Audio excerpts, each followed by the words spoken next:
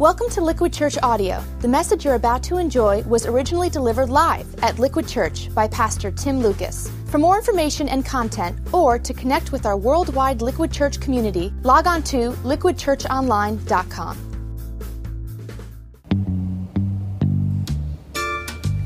We need to talk.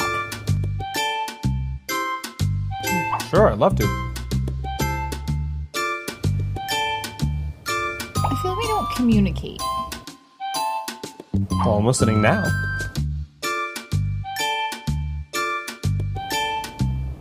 I'm not upset. Tell me more. I don't know. Do you feel good about us? Is that a trick question? No. Can we talk about it later? Yeah, sure, that's fine. Sounds good. Okay, thanks.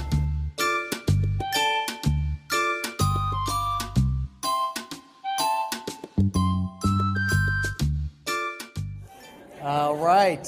Hey, what's up, everyone? Hey, I do want to listen to Trash Talk, but before we get started, I do kind of need to just kind of talk a little bit about something sensitive, kind of a family issues. Call timeout to let you in on something that part of me thinks I probably shouldn't say anything, but you know, we're kind of among family here.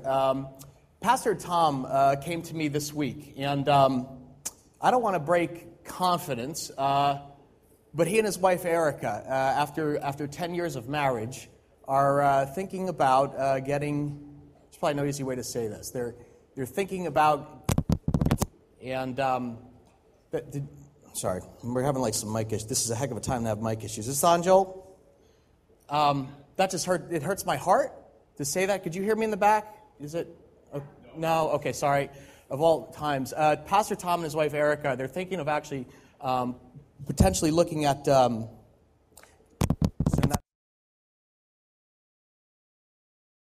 What is going on here? Do we have a? Well, I said it. Now it's out there. You know, you can so you can pray for them, because I think it's no small decision to consider possibly getting a horse. I think that's a big family decision you have to come to terms with. What did you think I said, you people? Did you think I said a divorce? No. Tom and Eric are happily married. I don't know what's wrong with you people. Maybe it's the power of the. Psst, come here. I have something to tell you, inside information on somebody in our church that you don't know. And I just tell you because I want you to pray for them with me. Have you ever noticed how churches are breeding grounds for gossip? Some of you, by the way, are kind of like, what just happened there? I do need to let you know that Pastor Tom and Erica, they're doing fine. They're having no problems. But the church that I grew up in, if you spent time in church circles, it probably isn't the first time you've heard somebody talk trash behind another church person's back, out of godly concern for them. For some reason, churches are breeding grounds for the lot of gossip, slander, backbiting. And the reality is they're not getting a divorce or a horse, although their little girls would probably like that. I want to be very clear about that. The Kang clan are doing just fine, so don't go out of here. But imagine for a moment that if my mic hadn't popped on, that you left here today with a question mark in your head, and like, did you hear what Tim said? No, what'd he say? About Pastor Tom. Yeah, it's terrible. Really? What'd he say? Well, I can't. Well, I probably shouldn't say anything, but no, it's okay. You probably want to pray for him too. Yeah, I think he said they were splitting up. See, that's how it works in some church circles, the power of the very godly whisper campaign. What we've been doing with this series is looking at the book of Proverbs and finding in those words of wisdom, particularly this week in chapter 26, what the Bible says of the power of our speech, our language on our relationships. And so what I want to do today is address this issue of gossip, slander, backbiting with some practical examples, and you're going to see something incredible here, how our relationships are deeply impacted not by anything less than what we say and what we screen out. This is powerful. So turn with me to Proverbs chapter 26. I want to show you this because this is a critical passage that just draws it to the surface about how we have a purpose to our speech to communicate goodness, not gossip, sincerity, not slander. And we'll read this passage together. Proverbs 26, starting at verse 22. It says, the words of a gossip are like choice morsels. They go down to a man's inmost parts. And you notice the word choice morsels there. You can circle it. The Hebrew for that would be tasty tidbits. That's why we call gossip dish. We like to dish the dirt about other people. And the Proverbs writer is like, some of us have a hard time pushing away from the table. That's why some of you leaned in for the first time in church when I started out. Because it's so delicious to hear inside info about others. Verse 23 says, like a coating of glaze over earthenware are fervent lips with an evil heart. Now, this is a very interesting image, and we're going to kind of excavate that in a minute. I'll get into this, but notice the second part of the verse. Fervent lips reveal an evil heart. In other words, the Bible we saw last week, it's constantly linking the words that come out of our mouth with what's really in our what? In our heart. Last week we saw how this played out, how the words we speak in everyday life can either bless and deepen and heal relationships or reveal something very toxic about them. What's happening in here? How about this week? What story would the words you spoke this week tell about the condition of your heart?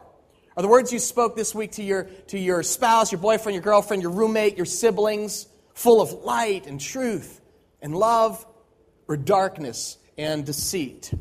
Verse 24 says this, a malicious man does what? He disguises himself with his lips, but in his heart he harbors deceit. Though his speech is charming, do not believe him. Do you see the issues that are being raised here by the Proverbs writer?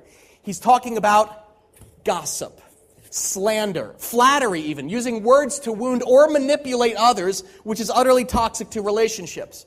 If you look at verse 28, he finishes with this. He says, a lying tongue hates those it hurts, and a flattering mouth works what? Ruin. It's not a pretty picture, is it? The power of the psst. Proverbs is really calling out 3 mouth cancers that each of us is susceptible to, and that's gossip, slander, and flattery, which kind of go under the umbrella of insincerity in our speech, and that's really what I want to talk about today. How do we speak the God's honest truth to one another? If you're familiar with the teaching of Jesus, he said, I am the way and the what? The truth and the life. In other words, God's very essence, his character is truth. There is no shadow or dark side to him, and as his children, we're called to speak goodness, not gossip. So how we handle the truth, how we talk to one another, how we talk about one another, how we manipulate or distort that is at the center of our faith. That's really our Father's hope for his children, that speaking the truth in love, we will in all things what? Grow up into him who is the head, that is Christ. Do you notice how Scripture equates our ability to speak the truth in love with Christian maturity? It says that's what that is equivalent. You know you're grown up when you speak the truth in love, but you might be like, well, what does that mean practically speaking? Like, speak the truth in love. Does it mean like be more polite, say only nice things to other people? No, that's not it at all. That's sentimentality. But Paul's talking about speaking with sincerity. Romans 12:9 defines love this way. It simply says, love must be, what's the word? Sincere. And here's our question of the day for you. How would people in your life describe you? Would they say you are sincere? Sincerity was a big deal in the ancient world. These proverbs are over 4,000 years old. And in that culture, as an oral culture, your word was considered your bond. Big deal, sincerity. But being sincere has kind of lost its meaning in our 21st century culture of spin and sarcasm. And so a lot of people equate it with like, well, I guess it means being serious. But that completely misses the ancient meaning of the word sincerity. To understand that, we've got to travel way back about 3,000 years to this. Some of you may recall this comparison. A couple of years ago, I explained how our words are compared in the ancient writings to a piece of pottery that was covered with a glaze. This is what you're going to see in verse 23 in a minute. That's where the ancients originally got the concept of sincerity, being sincere with our words. Let me remind you again of where this word comes from. Check this out.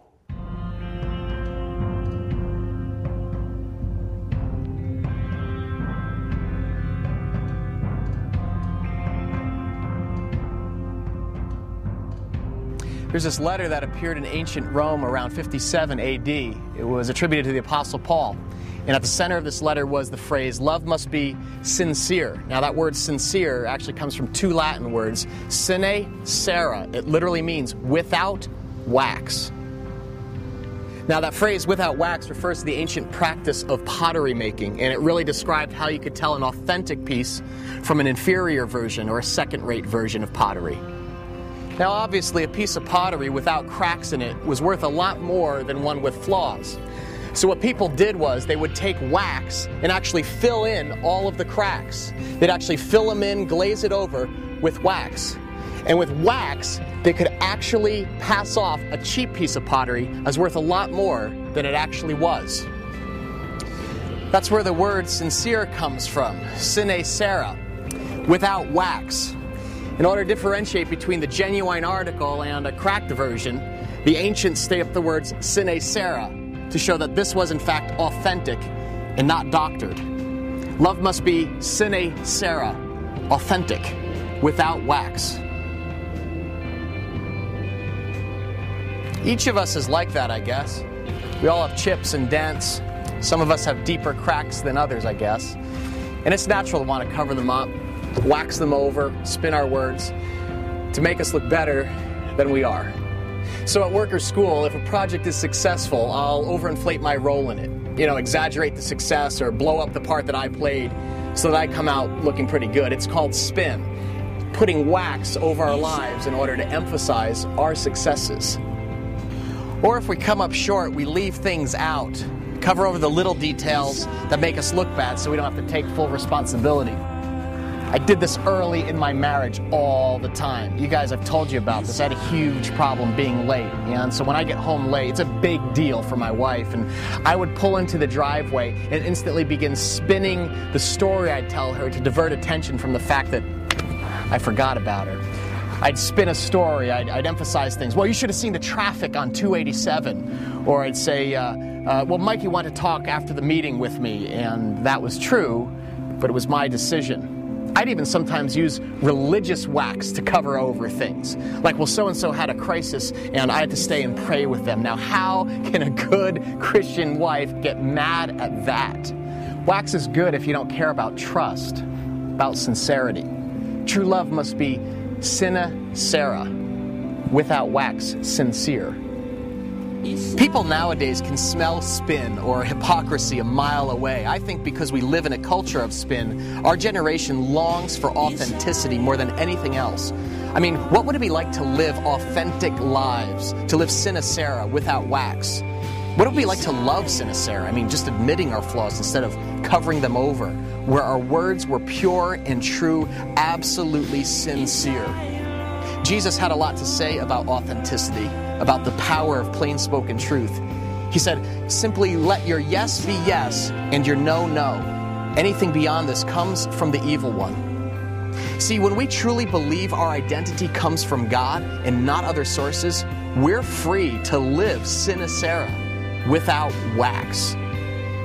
As a child of God, we don't have to pretend or posture to make ourselves look better than we are. I mean, we're valuable because we're God's handiwork. He's the potter, Scripture says, and we are His creation. We have value. That's what gives us worth. I mean, as somebody who's forgiven by Christ, we can be honest about our flaws and our failings on the inside that people can't see because we're forgiven. And the truth is, we're all cracked pots. And He's putting us back together, piece by piece. As Peter wrote in his letter, you were cleansed from your sins when you obeyed the truth. So now you must show sincere love to each other as brothers and sisters. God designed you to live and to love sine cera, sincerely, from the heart, without wax.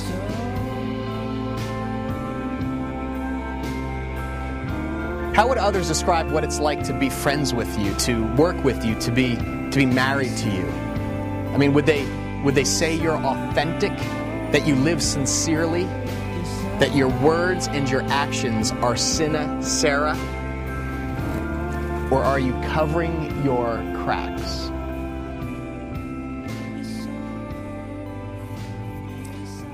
Love must be sine cera, sincere, without a glaze or a sheen, a spin over them, without wax. Are you sincere?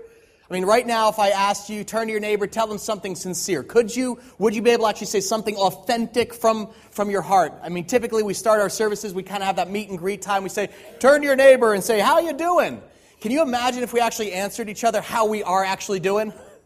I mean, most of the time it's superficial kind of pleasantries like, oh, awesome, I had a great weekend with the wife and kids. Yeah. Truth be told, I'm seething at her. Those kids have taken me to my limit. I'm about to crush them. But otherwise everything's going pretty good. Thanks for asking. What would you do with that, right? If you told the God's honest truth, and that's why we don't. That's why we tend to talk without cynosera, with wax. And yet Scripture says love must be sincere. That's what verse 23 is getting at. Look at your proverb. Now you understand this? It says, like a coating of glaze over earthenware. They're like a slick glaze over a clay pot are fervent lips with an evil heart. In other words, it's highlighting the truth that from 4,000 years ago, we use our words to conceal, to manipulate, and glaze over the truth of what's really inside. And that's mainly because we live in a culture of spin, right? Now, we learned to do this very innocently from an early age on. My little boy, Dell, 5 years old, he used to love to come in and jump on my bed, and he'd give me a big kiss in the morning. And on Saturdays, you don't shower, you kind of bum around the house, at least we do in our house. And so I would drink my coffee, then I'd have an onion bagel. I wouldn't brush my teeth. And he'd jump on my lap and give me a big kiss. I love you, Daddy. And then he'd go, oh, Daddy's breath stinks, And he'd start that thing. He'd be like, stinks, stinks, stinks, Daddy stinks. And, it's kind of like he licks the potty talk. And so my wife called and she goes, Del, you don't say that. Don't say, so-and-so stinks. Don't say Daddy stinks. You're not going to use that language. So it was hilarious because when he came back a couple of weekends after that incident, same thing. I had like a whitefish bagel, and no brushing of the teeth. He comes in, and before he gives me a kiss, he goes, Daddy, do you want a mint? And I look at my wife, and she's like, I'm trying. I'm working with him, It's like she gave a little spin, a creative way to kind of cloak the truth about my halitosis. And that's harmless enough, but you let spin invade your life, it's deadly. Because suddenly spin, not sincerity, becomes the way that you position and project yourself to other people. If you've been covering the oil spill in the Gulf, who's watched that on the news? I mean, oil is is not the slickest thing about that whole thing. They had congressional hearings on Capitol Hill this week. Did you see that? They bring in the CEOs, before Congress. Who's responsible here? And you've got BP, Ocean Quest, and Halliburton. Did you see how nervous these guys looked? It was amazing. They're like long-tailed cats in a rocking chair factory, They're like, and they start literally, they're like, well, it's our oil, BC says, but it's their rig. We didn't build the rig, it's their rig. And Ocean Quest's like, yeah, it's our rig, but Halliburton didn't have the blowout preventer. And they start pointing fingers, and they start spinning, and they go, well, this is an amazing corporate challenge we're facing. Corporate challenge. How about ecological disaster of the millennium? Nobody wants to take actual responsibility for it. No one wants to tell the truth, and there's all this spinning. And that's how it works in the world. In business and politics, if you're going to be successful, you got to be able to spin. You ever watch political debates? You talk about spin, man. You watch CNN election season, you're going to get dizzy. After the debates, there's actually a place called the spin room where each camp sends out kind of a talking points person who says, well, the candidate would really say this, but his opponent said this, and I think if we take that there out of context because we're a soundbite culture. And our leaders always are teaching us that what we say, the truth that we espouse, is open to interpretation. I did not have sexual relations with that woman. Depends. What is, Now, look, I love politics. I just view it through Proverbs 20:23. Let's read this aloud together. Can we read this? Like a coating of glaze over earthenware are fervent lips with an evil heart. Wouldn't watching politics be great if they had that proverb scrolling at the bottom of the screen? Like during the debates, just kind of scrolling at the bottom. In fact, that's the antithesis of sincerity. When we frame our position or our words based on what we think will sell, right? Well, I had some friends say that, I can't tell my wife that. She'd never buy it, right? Consumerism. We can't tell them that. It'd tank our deal, man. We got to sell them on it. Spin, not sincerity, leaks over into every area of our life. Think about at work. Maybe you spin. Maybe you exaggerate your position. Oh, yeah, what I do, it's quite incredible. I'm the intergalactic, emperor of the Death Star over at Verizon. And if a project happens, we want to grab credit for it as a way of stepping over others. Or if you're looking for a job, maybe you add a little wax to your resume before it gets started. Shine it up. This is what I did, Or we add wax to our relationships. If you're dating, maybe you avoid full disclosure of your past because you're afraid that someone may reject you or dump you if you really spoke cynosera without wax. So we cover over our cracks with a little bit of wax and wonder why the relationship always seems to crumble when it gets a little bit farther down the road. Like a coating of glaze over earthenware. or fervent lips with an evil heart? Is your faith sincere, or do you spin to cover up the cracks and the flaws? Because there's a life without wax, and there's a life that is actually grounded in the truth of Christ, in who you are as a child of God. And that's where gossip, that's where backbiting, that's where exaggeration comes from. All those insecurities and jealousies and hurts in our heart that wonder that somebody is out there saying, psst, yeah, but did you hear the truth about Chris?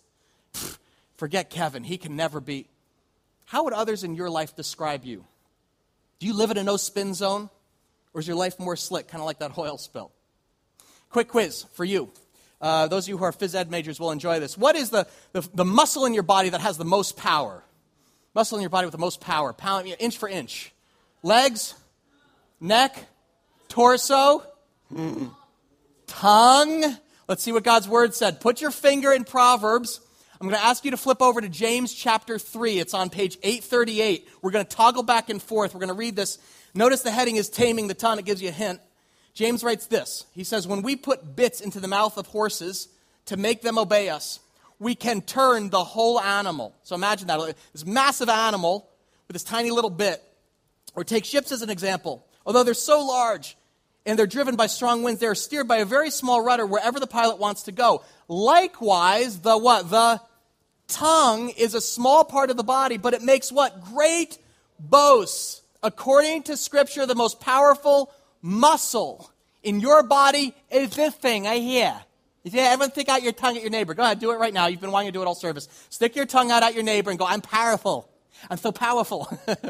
The smallest part of your body can set the direction of your whole life.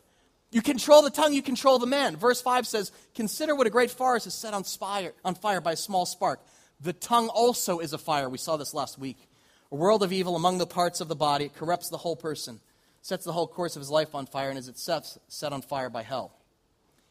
Gossip, slander, boasting, exaggeration, criticism. When we use words to rip others or boost ourselves, the impact, the ripple effect in our relationships is devastating.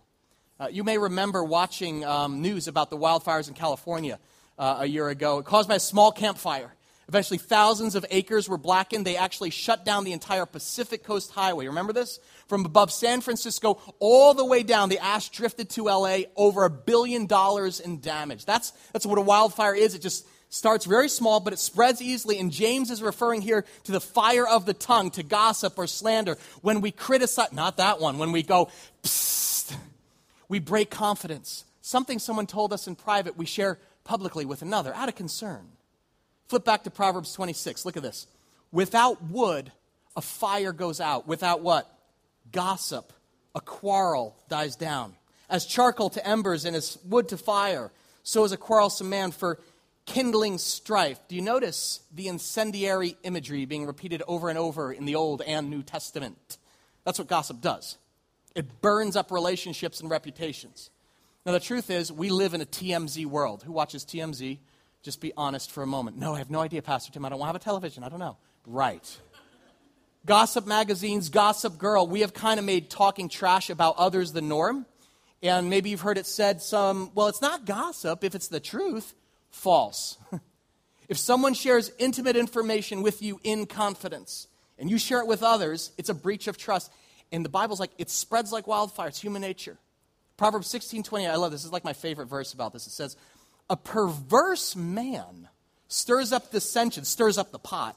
And a gossip does what? He separates close friends. In other words, one of the surest ways to drive a wedge in a relationship is to share with others publicly what's been told to you privately. And this is a deeply spiritual issue. You may be sitting here right now and being like, why are you making such a big deal about this? Maybe you're new and you're like, do they have a gossip problem in this church?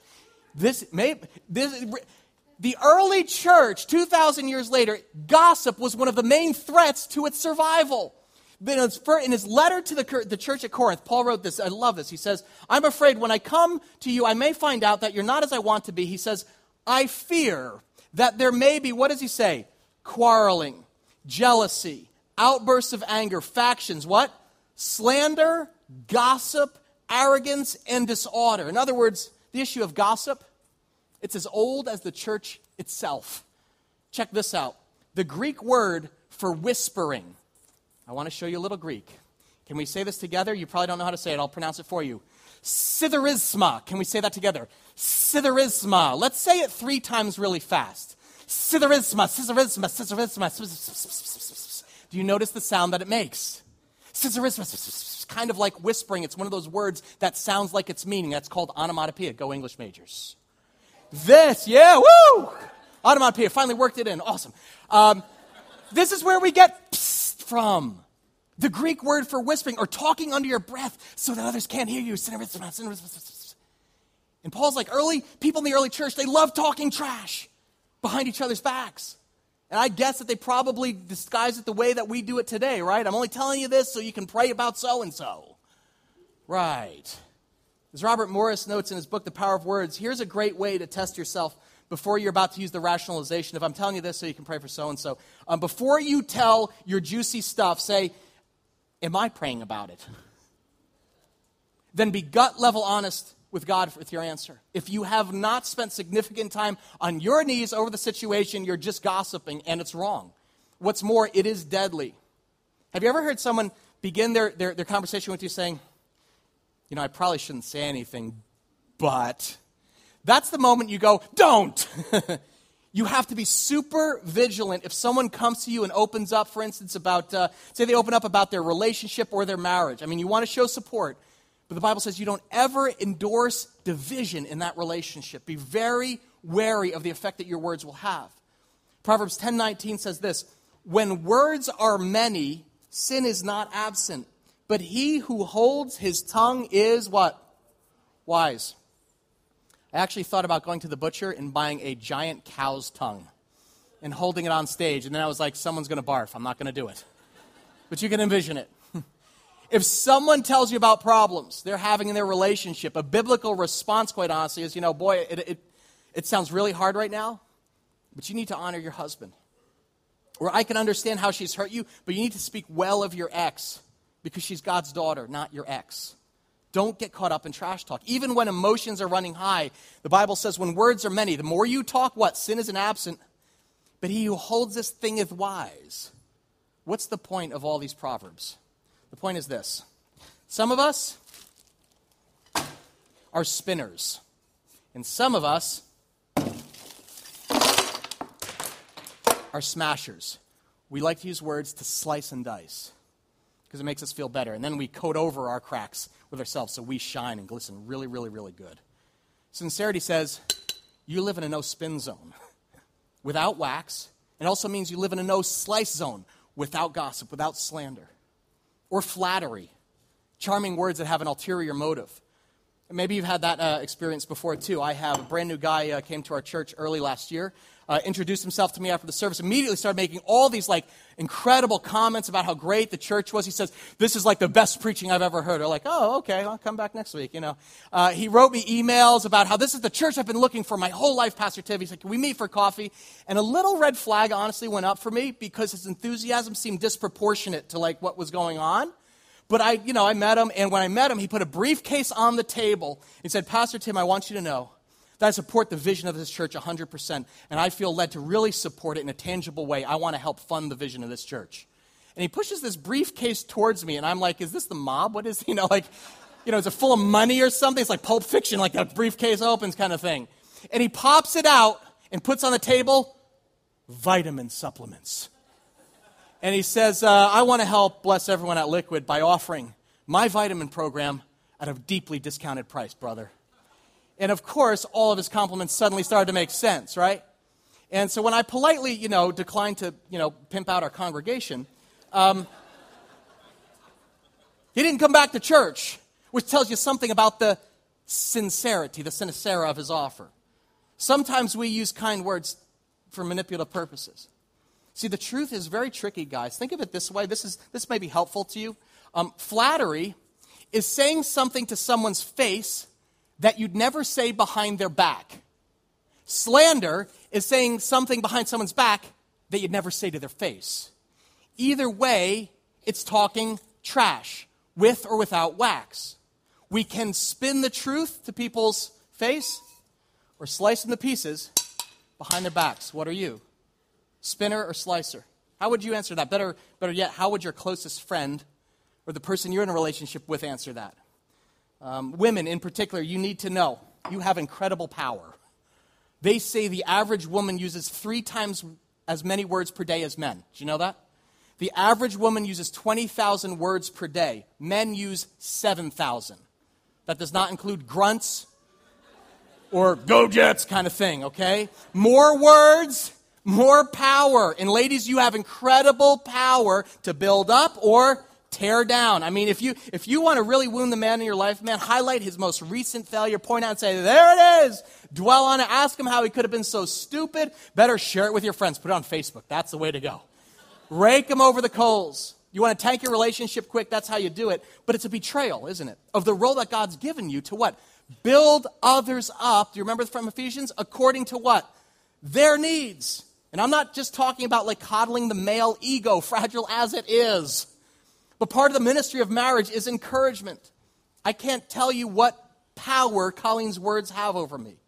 Every week, I can have 50 people come out to the door, shaking hands, and say, man, that message changed my life. It was God speaking to me. And I applaud that. That's more about God, right? I appreciate the encouragement. But honestly, it doesn't impact me that much. When I go home dragging at the end of Sunday night, and I walk in the door, and Colleen, if she just is in the kitchen, and she says, hey, long day. I was at the 11:30 service. I just want to let you know, I'm proud of you. I felt like you got out of the way, and God really spoke. Man, all of a sudden, I'm like, I can leap a single building, in a bound. I'm Superman because she breathes the power of sincerity. Proverbs says, a word aptly spoken is like apples of gold in settings of silver.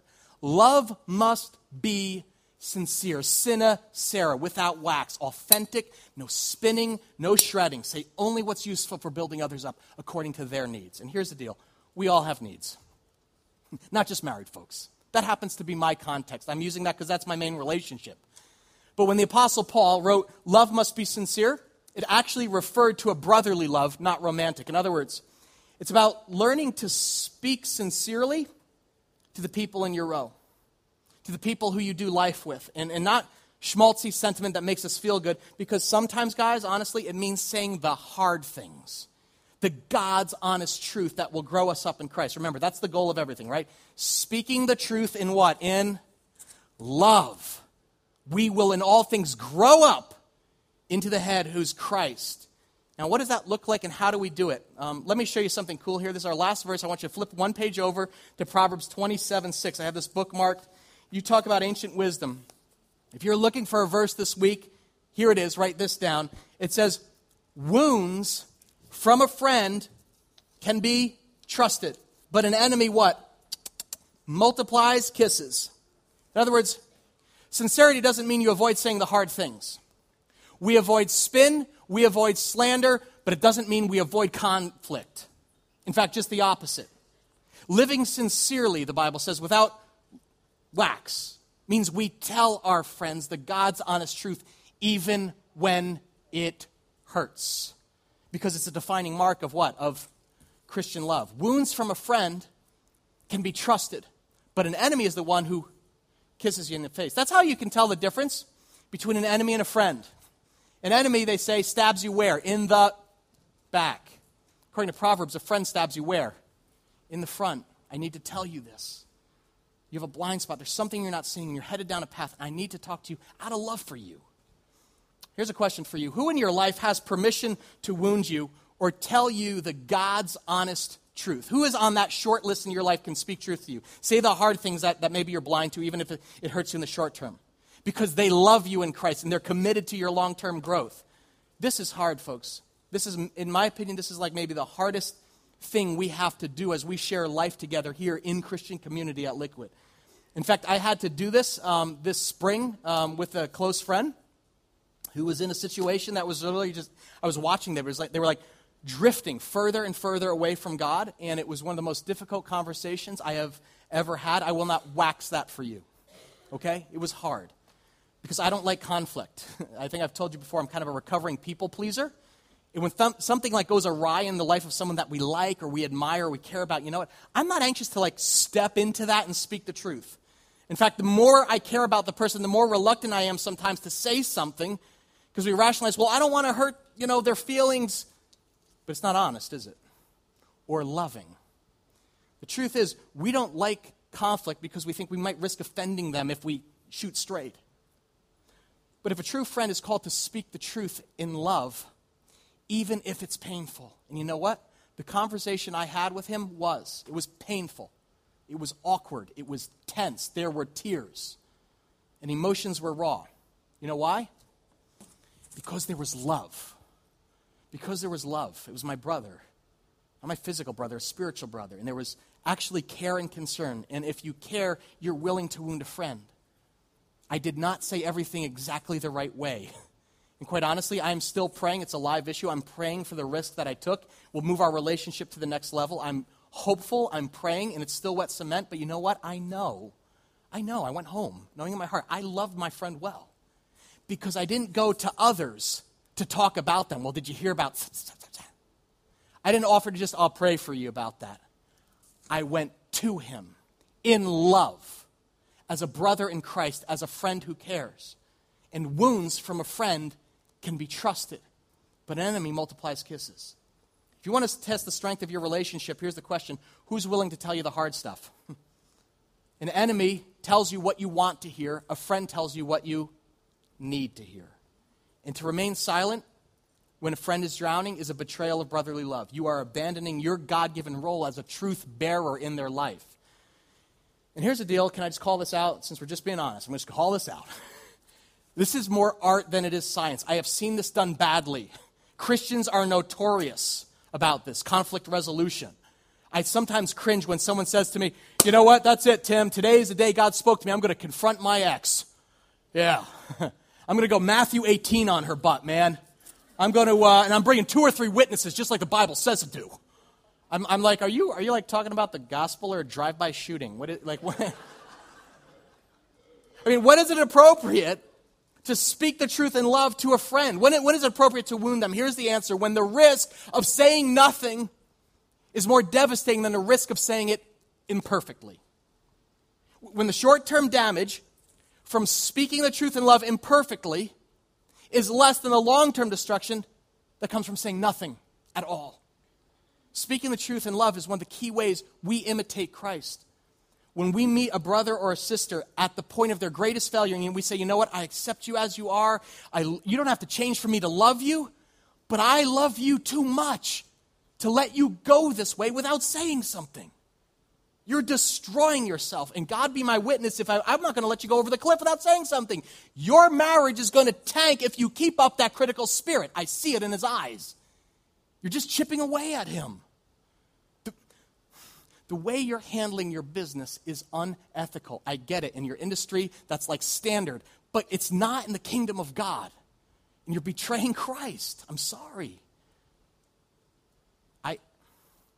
I know you're lonely. In fact, I can't imagine how lonely you are. I'm married. You're not. But sleeping with him or her, it's going to drive you farther from God, and you will wind up lonelier than ever in the long run. You know this. This isn't my opinion. It's God's honest truth. Sinacera. Without wax. Who can do that in your life? Better yet, who are you called to speak the truth in love to? Here's the challenge I want to leave you with. 2 groups of people today. Everyone in this room probably falls into one of 2 categories. And I'm not going to wax this. I'll just speak plainly.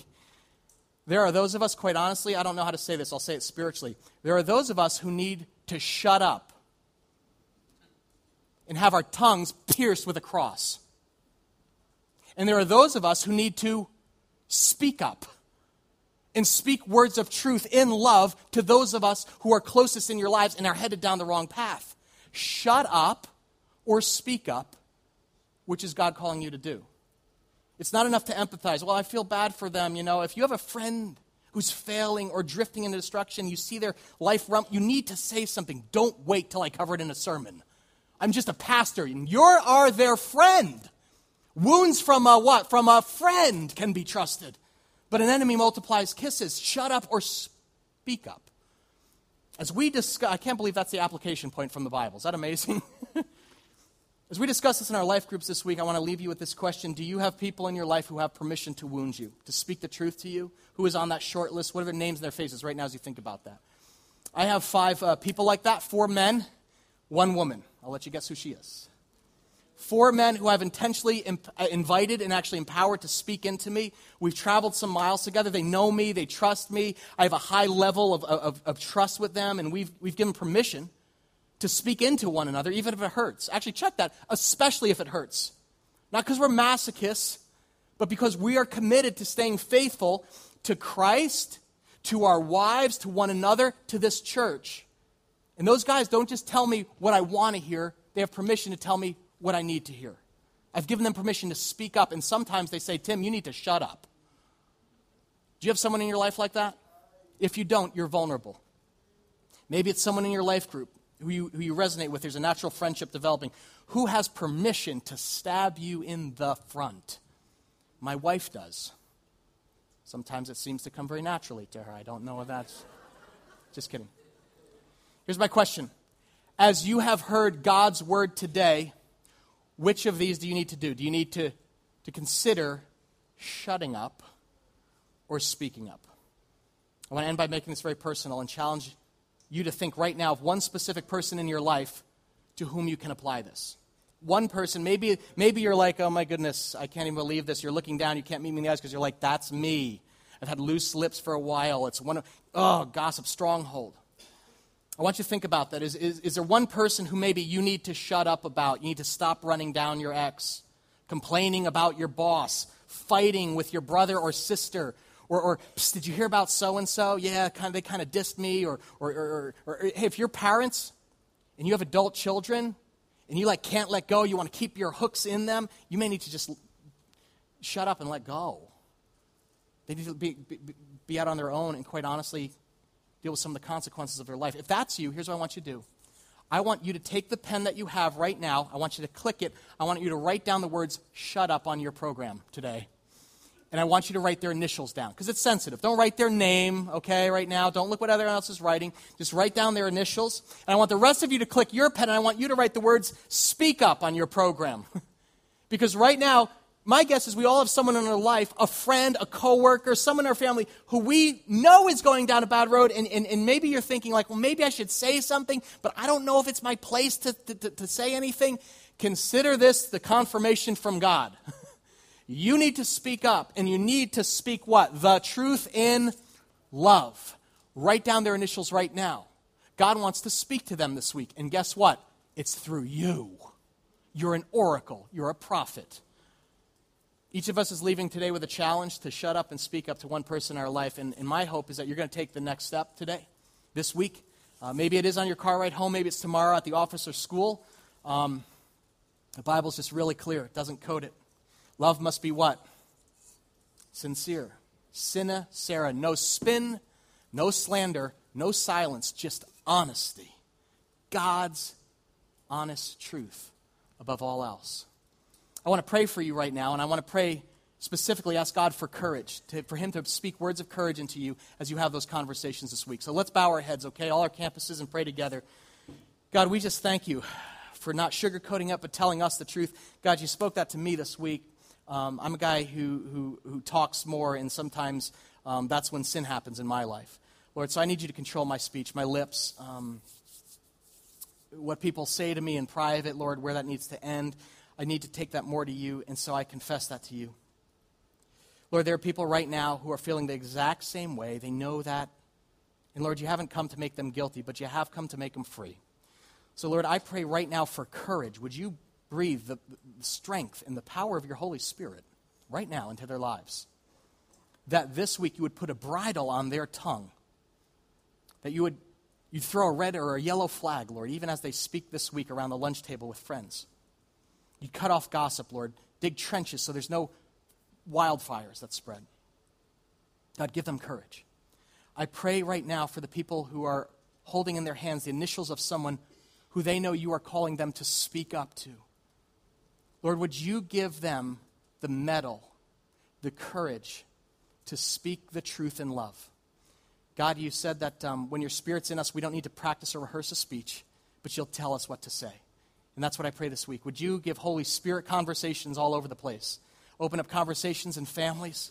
Let healing begin, Father. Would you let correction happen? You correct those you love. Help us to understand we are our brothers and sisters' keeper. Lord, bind all this together. I've said this so imperfectly, God, but I pray that your word would just fill in all the gaps. Thank you so much for your truth. In Jesus' name we pray. Amen.